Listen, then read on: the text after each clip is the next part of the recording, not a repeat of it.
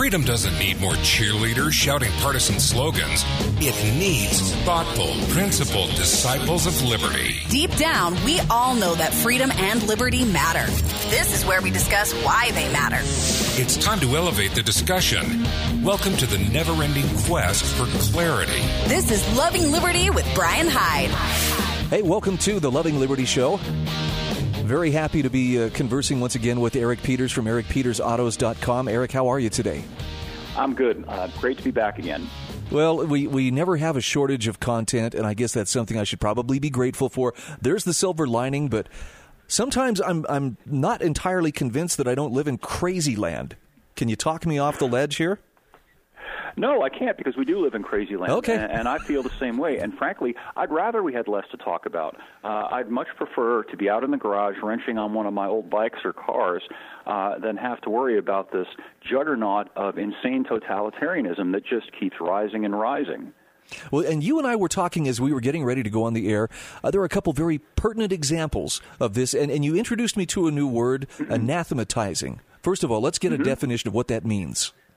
Well, it's essentially in a religious term. You know, the Catholic Church would hurl an anathema, which essentially meant that you had written or said something that rendered you persona non grata in the eyes of the church authorities and had cast you out of the Catholic Church. And in a secular sense, that's what's happening today. We were talking off the air about what just happened to Daniel McAdams, who's a guy who's associated with the Rand Paul Institute.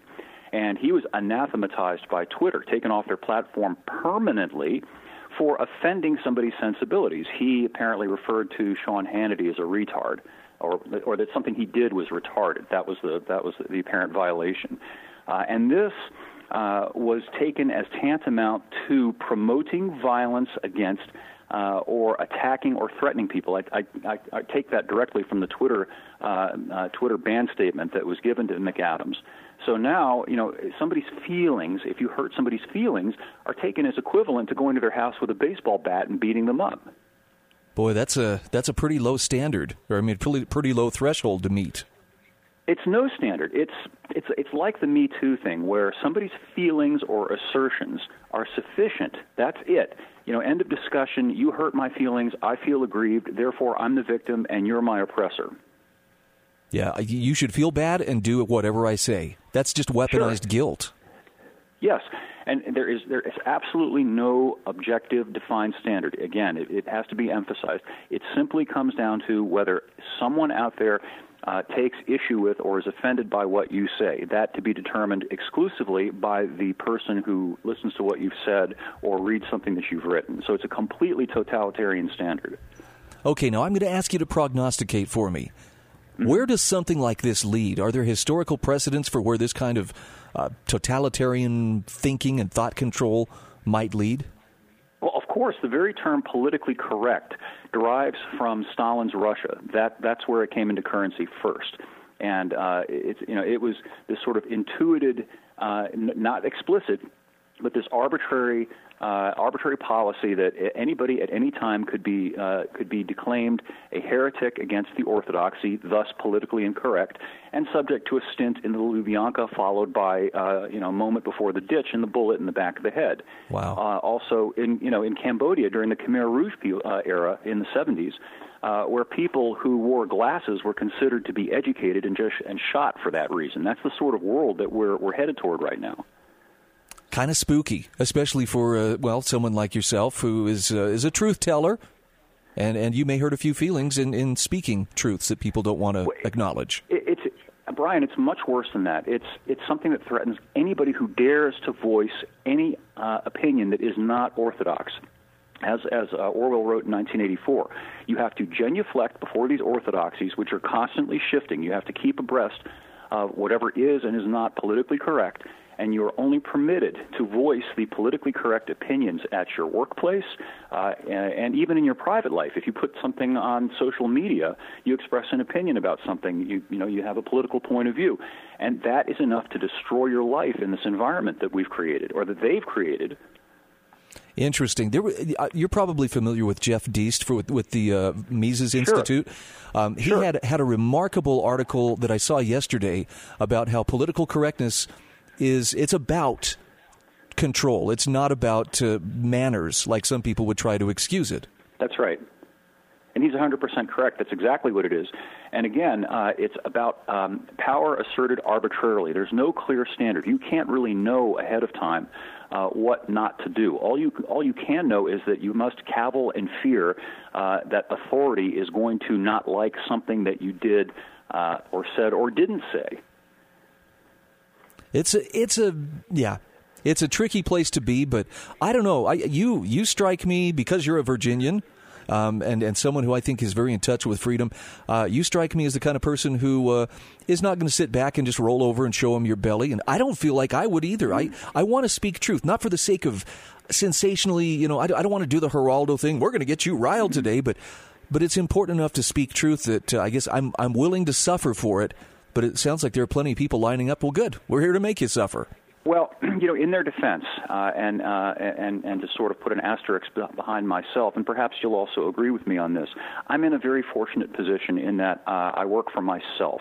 I don't have to go to a corporate job where I have to think about the consequences of what I might say offending some company policy. I'm not beholden to anybody, so I'm much more free and much more at liberty to write and speak the truth as I see it. Most people are not in that position. Most people are stuck working for a company, and if they've got families, they've got a responsibility to take care of their families and keep the rent paid and food in the fridge. And I understand and I'm sympathetic to the fear, the economic fear that most people live under, and which compels them to behave in a way that isn't quite the same way that you and I have to behave. Well, and it's not limited to anything that resembles common sense. You and I were talking, again, just before we went on the air, about this black jazz musician named Daryl Davis, who remarkably has befriended, and I don't want to use the word converted, but he has talked down to earth about 200 KKK members. Now, look, that's some pretty dedicated, Sure. ideological thinking there. But when they got to know him personally, when they got to know him as a person, these guys have literally surrendered their robes to him and said, you know what, I can't be a part of this anymore because I can't hate you.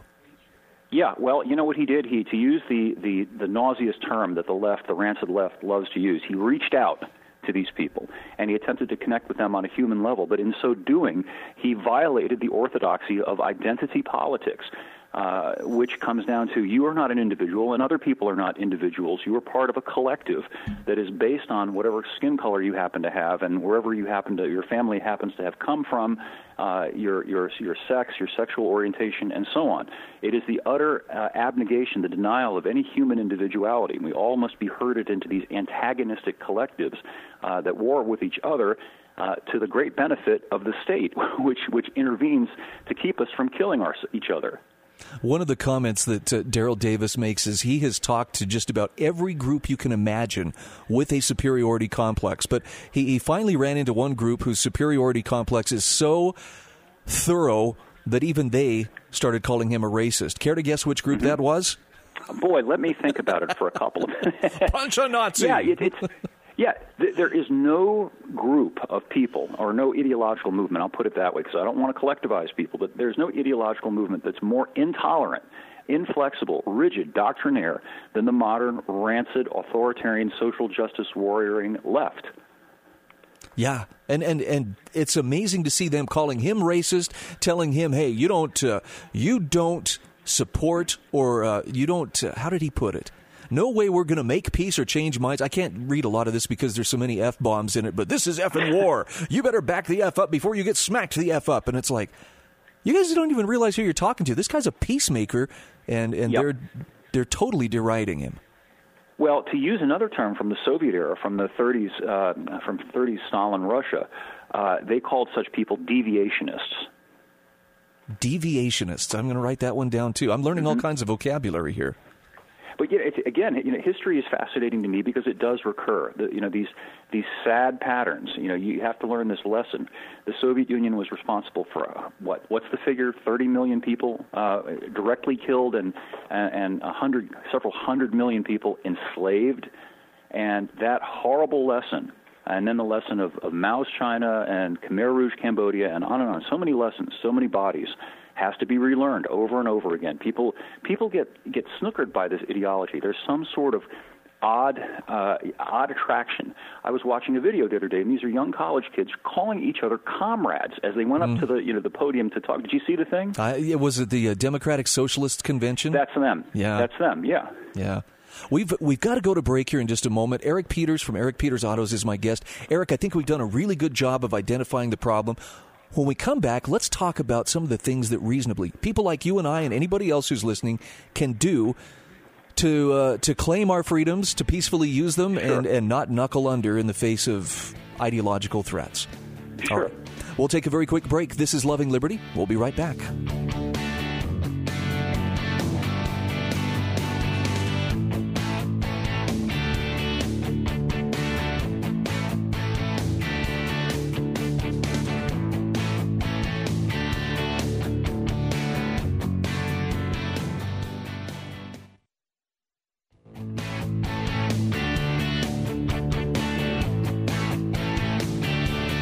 Welcome back to Loving Liberty.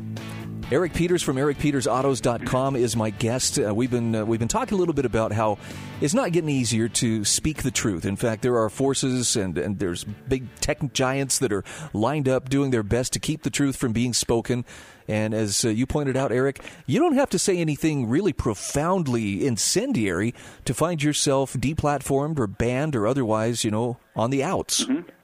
That's right. All you have to do is disagree with the various orthodoxies, and many of these orthodoxies aren't explicitly stated. When I got demonetized by Google, all I got was a generic notice from them that I had violated some abstract term of service, and they would not give me a specific example of what exactly they took issue with.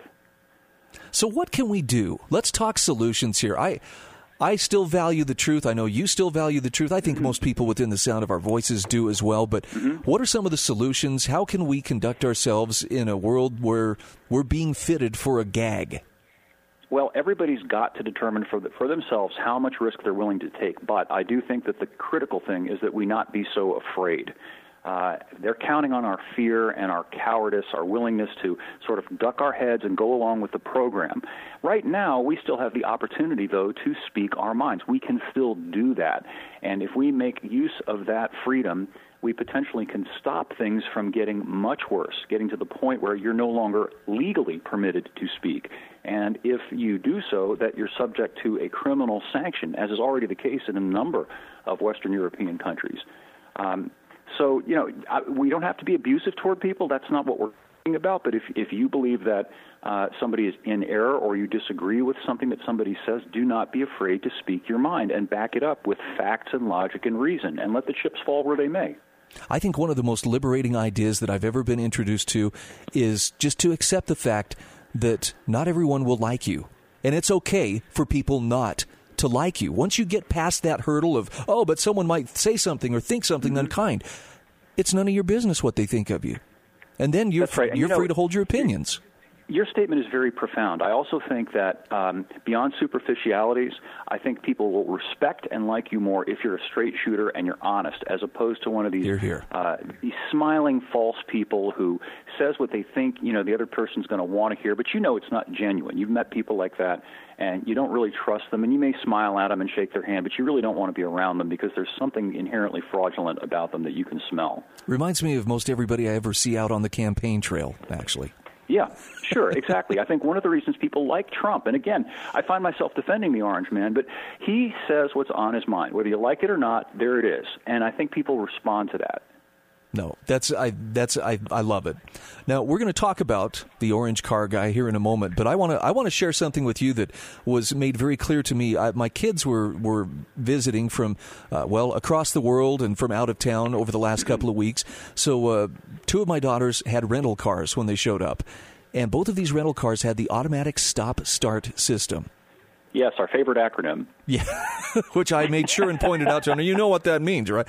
But That's right. I loathe that system. That is the clunkiest thing to come up to a stoplight or whatever, and suddenly the car stops. And especially it was hot. So the air conditioner, is now not operating at peak efficiency. Ask them what they thought about it. They didn't care much for it either, but it sounds like this is becoming a non-negotiable standard part of features on cars. Well, it is, unfortunately. Almost every, in fact, newly designed car that's available now will have that system. You can still find a few new cars in terms of the calendar year 2019 that haven't got it yet, but that's only because they're still essentially a year old or 2 old or 3 old cars that haven't been updated significantly over the course of the last several years. They're going to have it. Now, there are a variety of objections to make to this, but I think it's interesting and ironic that we have this obsession with distractions and safety, as I like to bleat like a goat. But this is another one of these distracting things. You're in the car and all of a sudden the engine shudders to a halt, as you experienced. And you're like, what the heck just happened? And then it shudders back to life, and it's just another little thing that's sticking in your, like a pebble in your shoe or a stick in your back that's increasing the stress on the road and making the drive less pleasant, and in my opinion, ultimately making the roads less safe because people are annoyed, stressed out, and distracted by all of this stuff. Yeah, I could see this contributing to frustration behind the wheel that may, manifest itself in other ways, a heavy foot or whatever. Right. Now, luckily, almost all the cars that still have this system have a button so you can turn it off. The problem is you have to do that every single time you go for a drive. Wow. Well, let's shift for a moment here and let's talk about the orange car guy. I saw that you had written this commentary. Now, that's tongue-in-cheek referring to Trump, but what's the gist of this column? Well, the astonishing thing is we have a president who is actually trying to go to bat for car buyers and against the car industry. He is trying to rescind a couple of the most destructive and anti-car federal regulations to come down the pike in at least 20 years. The first being a near doubling, almost, of the current mandatory minimum miles per gallon that all cars are required to get or get socked with fines that are of course, passed on to the car buyers, and tripling of the amount of those fines. He's been trying to do that, and the car industry and the state of California, well, not the entire industry, but 4 major car companies, Honda, BMW, Volkswagen, Mercedes, have joined up with California and said, well, if the federal government isn't going to regulate us, we'll regulate ourselves. Can you imagine that? Why would they do that? How does that serve their self-interest to put that rule on themselves? Well, there are a lot of factors here. I'll give you several. One is I think that they believe that it makes sense for them to offload the regulations with regard to emissions, for example, onto the power generating infrastructure. Because if they start building electric cars, now electric cars will help them with their fuel economy, right? Because they get infinite miles per gallon. So this is in effect a way for them to justify manufacturing more electric cars and offloading the regulatory burden of having to comply with emissions regs too, because electric cars don't have any tailpipe exhaust emissions regs to comply with. So there's that, and of course there's also just this virtue signaling that has begun to suffuse everything. It's ironic that this radical way of looking at the world, this radical sort of leftist point of view that was sort of fringe back in the late 60s and early 70s is now the establishment point of view. The most establishment entities that you can think of, big corporations, are now as radicalized as Saul Alinsky was circa 1972. Amazing.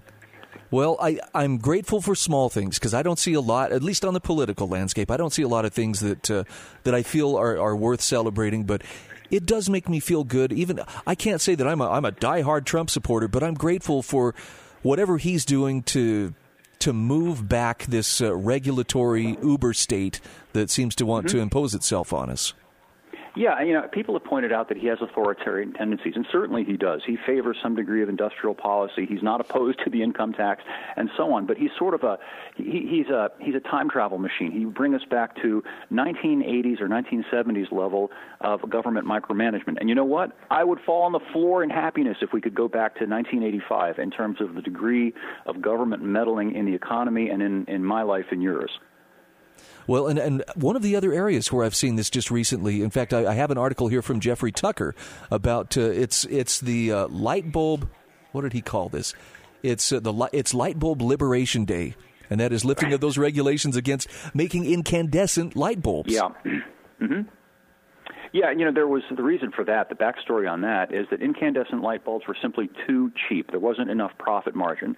So they came up with this shibboleth that they were energy consumptive and bad for the environment and had to be done away with. So they were done away with in favor of these LED bulbs and so on, which we were told, oh, look, you're going to buy one of these light bulbs every 10 years. They'll last that long and you'll be so happy. Yeah. Well, they don't last that long, as people have found out. And they cost, 2 or 3 times at least what an incandescent bulb used to cost you. So even though the incandescent might use a little more electricity in the net, the incandescent bulb is still much cheaper, and your house doesn't look like an embalming room. I think that's the best description light that those things give off, it's terrible. Eric, tell everybody where they can find your website. Sure. It's epautos.com, also mirrored at ericpetersautos.com. And if you want to hit me up on Twitter before they ban me, it's LibertarianCarG at Twitter. Okay. Eric, thanks so much for being my guest. I look forward to talking with you again next week. Me too.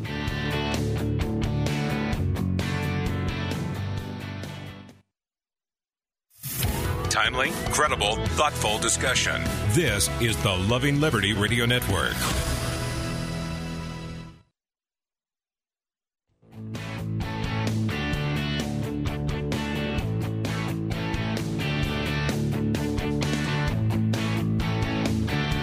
Hey, welcome back to Loving Liberty. I'm Brian Hyde. 801-331-8113. I think for the first time in a few days, I actually have all my ducks in a row, and I got to give a shout out to my friend Sean Denovan for some amazing computer wizardry. I don't think even I fully appreciate the complexity that goes into making many, many different audio sources and components all come together in one smooth delivery vehicle for, the kind of thought-provoking content that we like to put out here at the Loving Liberty Radio Network. But boy, if one little thing gets switched around or one component or one computer goes bad, man, it's kind of a thing. I don't want to make it sound like an ordeal. I'm not, I'm the victim. Somebody feels sorry for me. But there's definitely a lot of little extra steps. I liken it to juggling flaming chainsaws while riding a tightrope on a unicycle. I mean, something most people can do without any problem, but I find it just a little challenging. Hey, let's talk about light bulbs. This came up in our conversation with Eric Peters in the last couple of segments, but I have to admit, since the whole, we need to move towards fluorescent or toward LED light bulbs has come out, I bought into the propaganda initially that, these are such long-lasting bulbs. Like Eric said, once every 10 years you'll have to buy a new one, or so they said. But the light was very, I don't know how to put it. It was an unnatural kind of light. There was no warmth to it, and the bulbs, they certainly didn't last as long as they were supposed to. And then you had the added problem of, now be careful when you remove these because these contain mercury and you don't want to, precipitate some kind of a hazardous materials incident. So I was really happy when I saw that the war on the incandescent light bulb may be in, I don't know what you would call it, an armistice? I don't know. They've laid down the arms here. Jeffrey Tucker, writing for the American Institute for Economic Research, has a marvelous article called It's Light Bulb Liberation Day. Here's how he puts it. He says the Department of Energy is putting down its guns and withdrawing troops in the war on the incandescent bulb that began in 2007. Now, it's pretty late in the day. The last factory to make them in the U.S. shut down in 2010. It's hard to find them in a store, in which case, thank goodness for Amazon. Still, he says, the damage can be reversed. Our houses can be, again, warm and beautiful, and legally you can turn on the lights in the morning and not have your eyes lacerated by blindingly fake electric light. As the Wall Street Journal summed up the current moment, if you like old-fashioned incandescent light bulbs, you can keep buying them. Now, I don't want to rain on your parade, but if you recall, we played last week a couple of excerpts from the 7-hour-long town hall forum, not debate, with the Democratic candidates on climate change.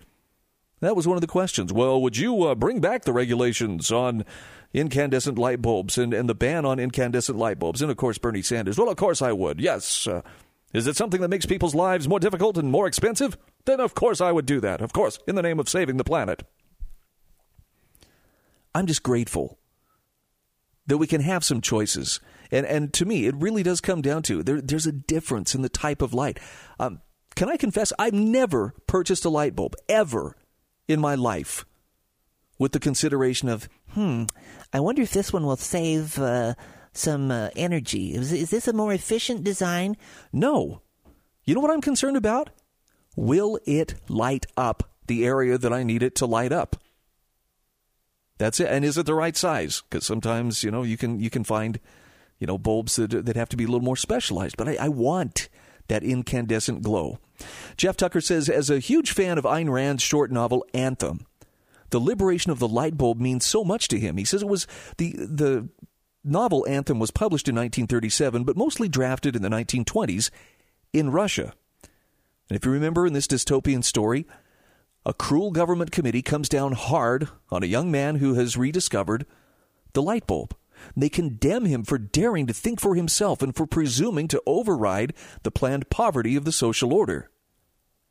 The society ruled by the total state is perfectly happy with its candles and desires that no steps forward can be taken that are not explicitly approved by the ruling class. Wow, that sounds kind of familiar.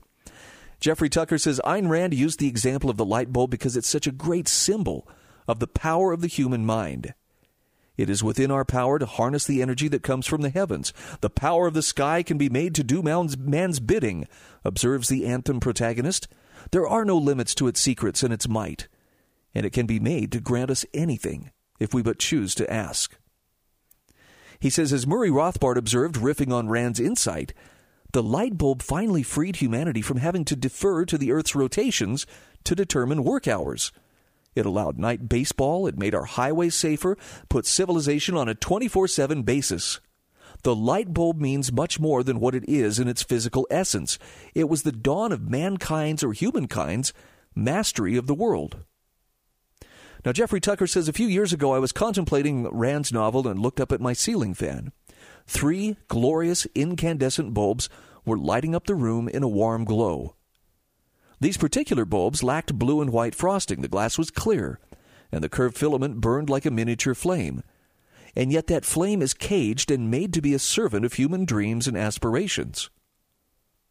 But he says the deeper story is about a thoroughly insidious attempt by bureaucracies together with a gaggle of politicians to ban the light bulb as we've always known it. In other words, it's the plot Anthem lived in real time, or the plot of Anthem lived in real time.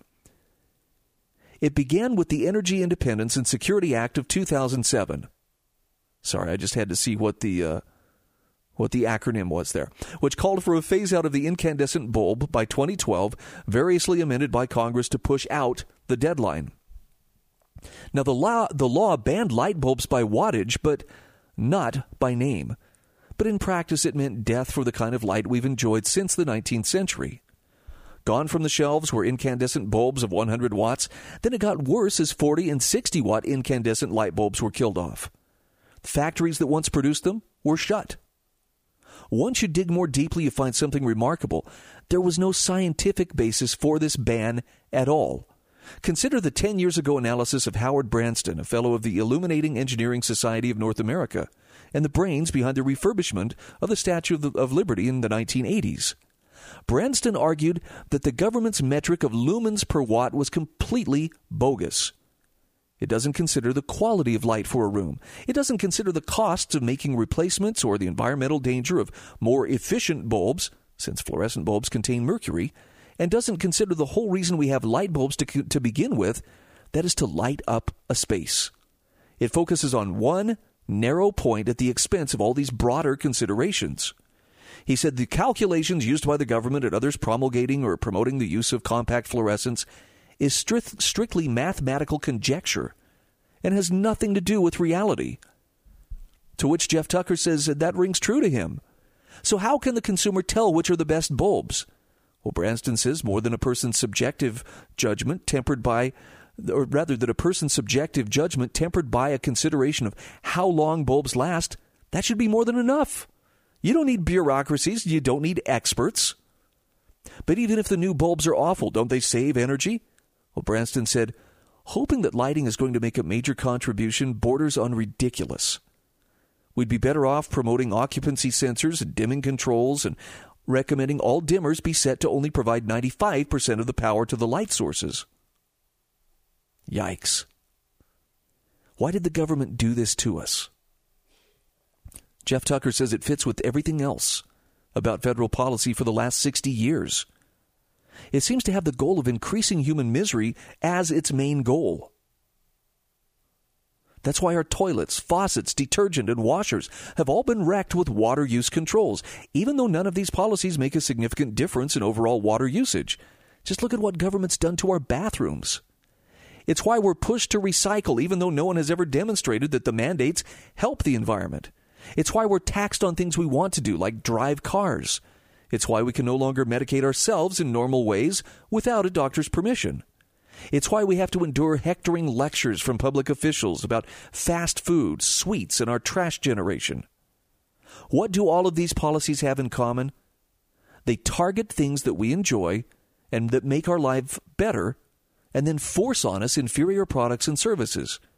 And Jeffrey Tucker says that's the penance we must do in the interest of the common good. Never mind whether the common good is actually enhanced in real life. Which gets us back to Ayn Rand and the light bulb. He says she had a prophetic way of seeing the truth about government. She grew up under a regime that promised heaven on earth, but ended up making a hell for everyone not part of the ruling class. She saw that governments could not produce imaginative goods and eventually would fall back on celebrating the poverty and destruction they cause, and inventing an ethic of sacrifice for the whole as a means of covering up their crimes. Why, if you don't go along, you are an enemy of the people. All right, we'll take a very quick break. We'll come back and finish up this article. You have some thoughts on this? I'd like to hear them. Call me up at 801-331-8113. This is Loving Liberty. We'll be back after these messages.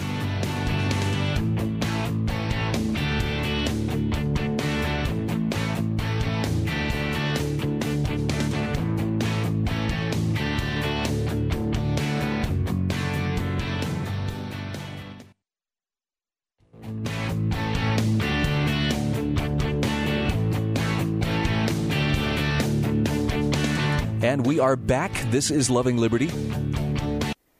Nope. I can only hope that somehow, by candlelight perhaps, we continue to move forward. Okay, thanks, Sam. Good to hear from you. Coming back to Jeffrey Tucker's article, he says, it's incredible that we have come full circle. Just like in the novel Anthem, the U.S. government actually almost banned the light bulb as we know it, or as we've known it. He says, just think about the awesome implications of that and ask yourself why we put up with it. Now, he says, on a personal note, his own dear mother replaced all her incandescents with fluorescents several years ago. And he said, I was sitting in her house feeling vaguely irritated by the searing lights in the room, cold and dreary, and had to turn them off. And then sitting in the dimly lit room, he said, my thought was, this is what government has done to us. A great invention from the dawn of modernity is being driven out of use. Do I have to bring my own candles next holiday season? Why should governments be in the position of deciding what technologies can and cannot be used, as if consumers are too stupid to make such decisions for themselves? He asks, who is to decide what's efficient and what the proper trade-off should be between the energy expended and light produced?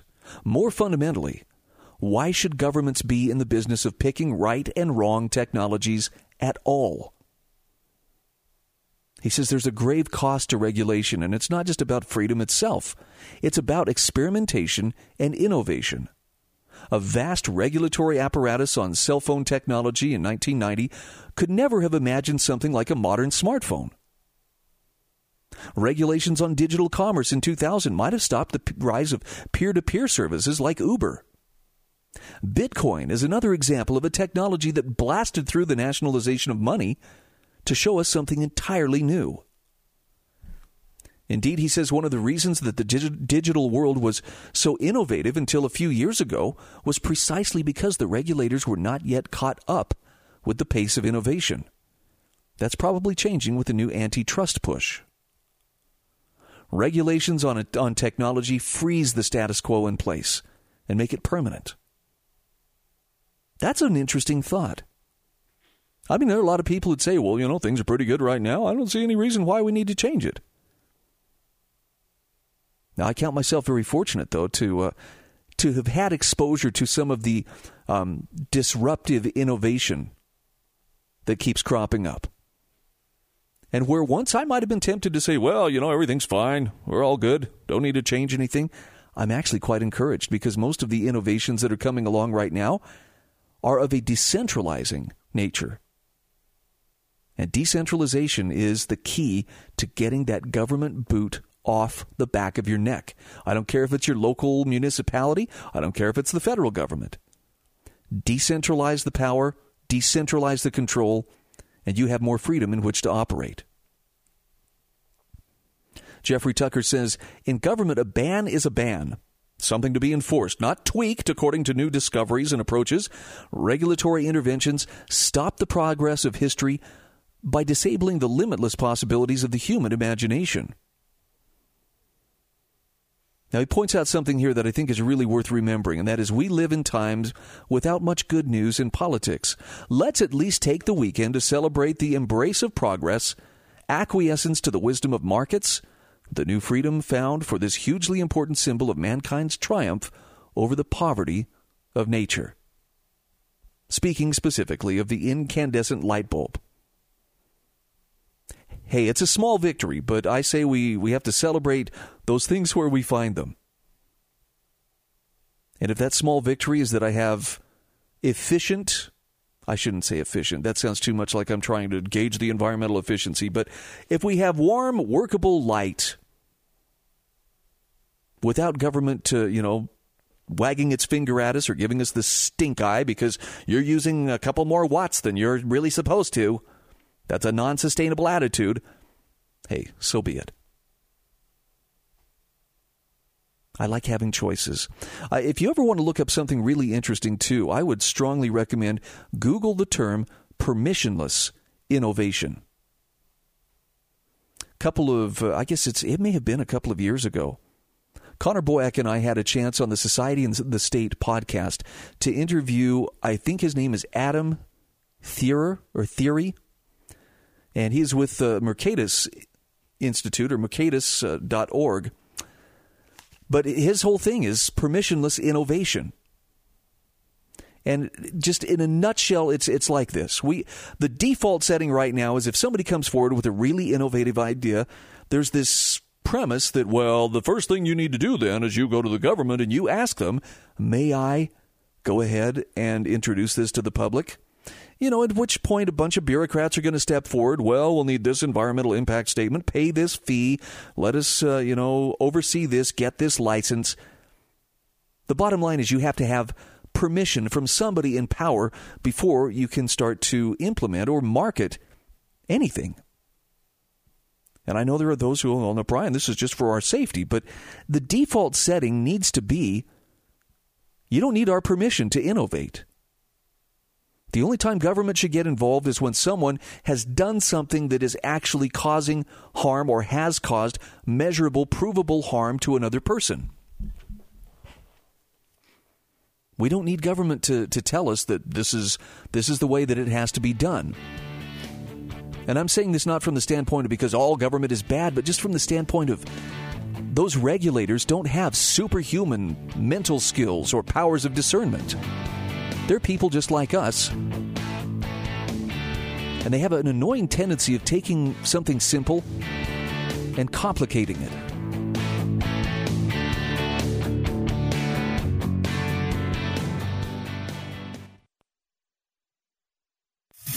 Timely, credible, thoughtful discussion. This is the Loving Liberty Radio Network.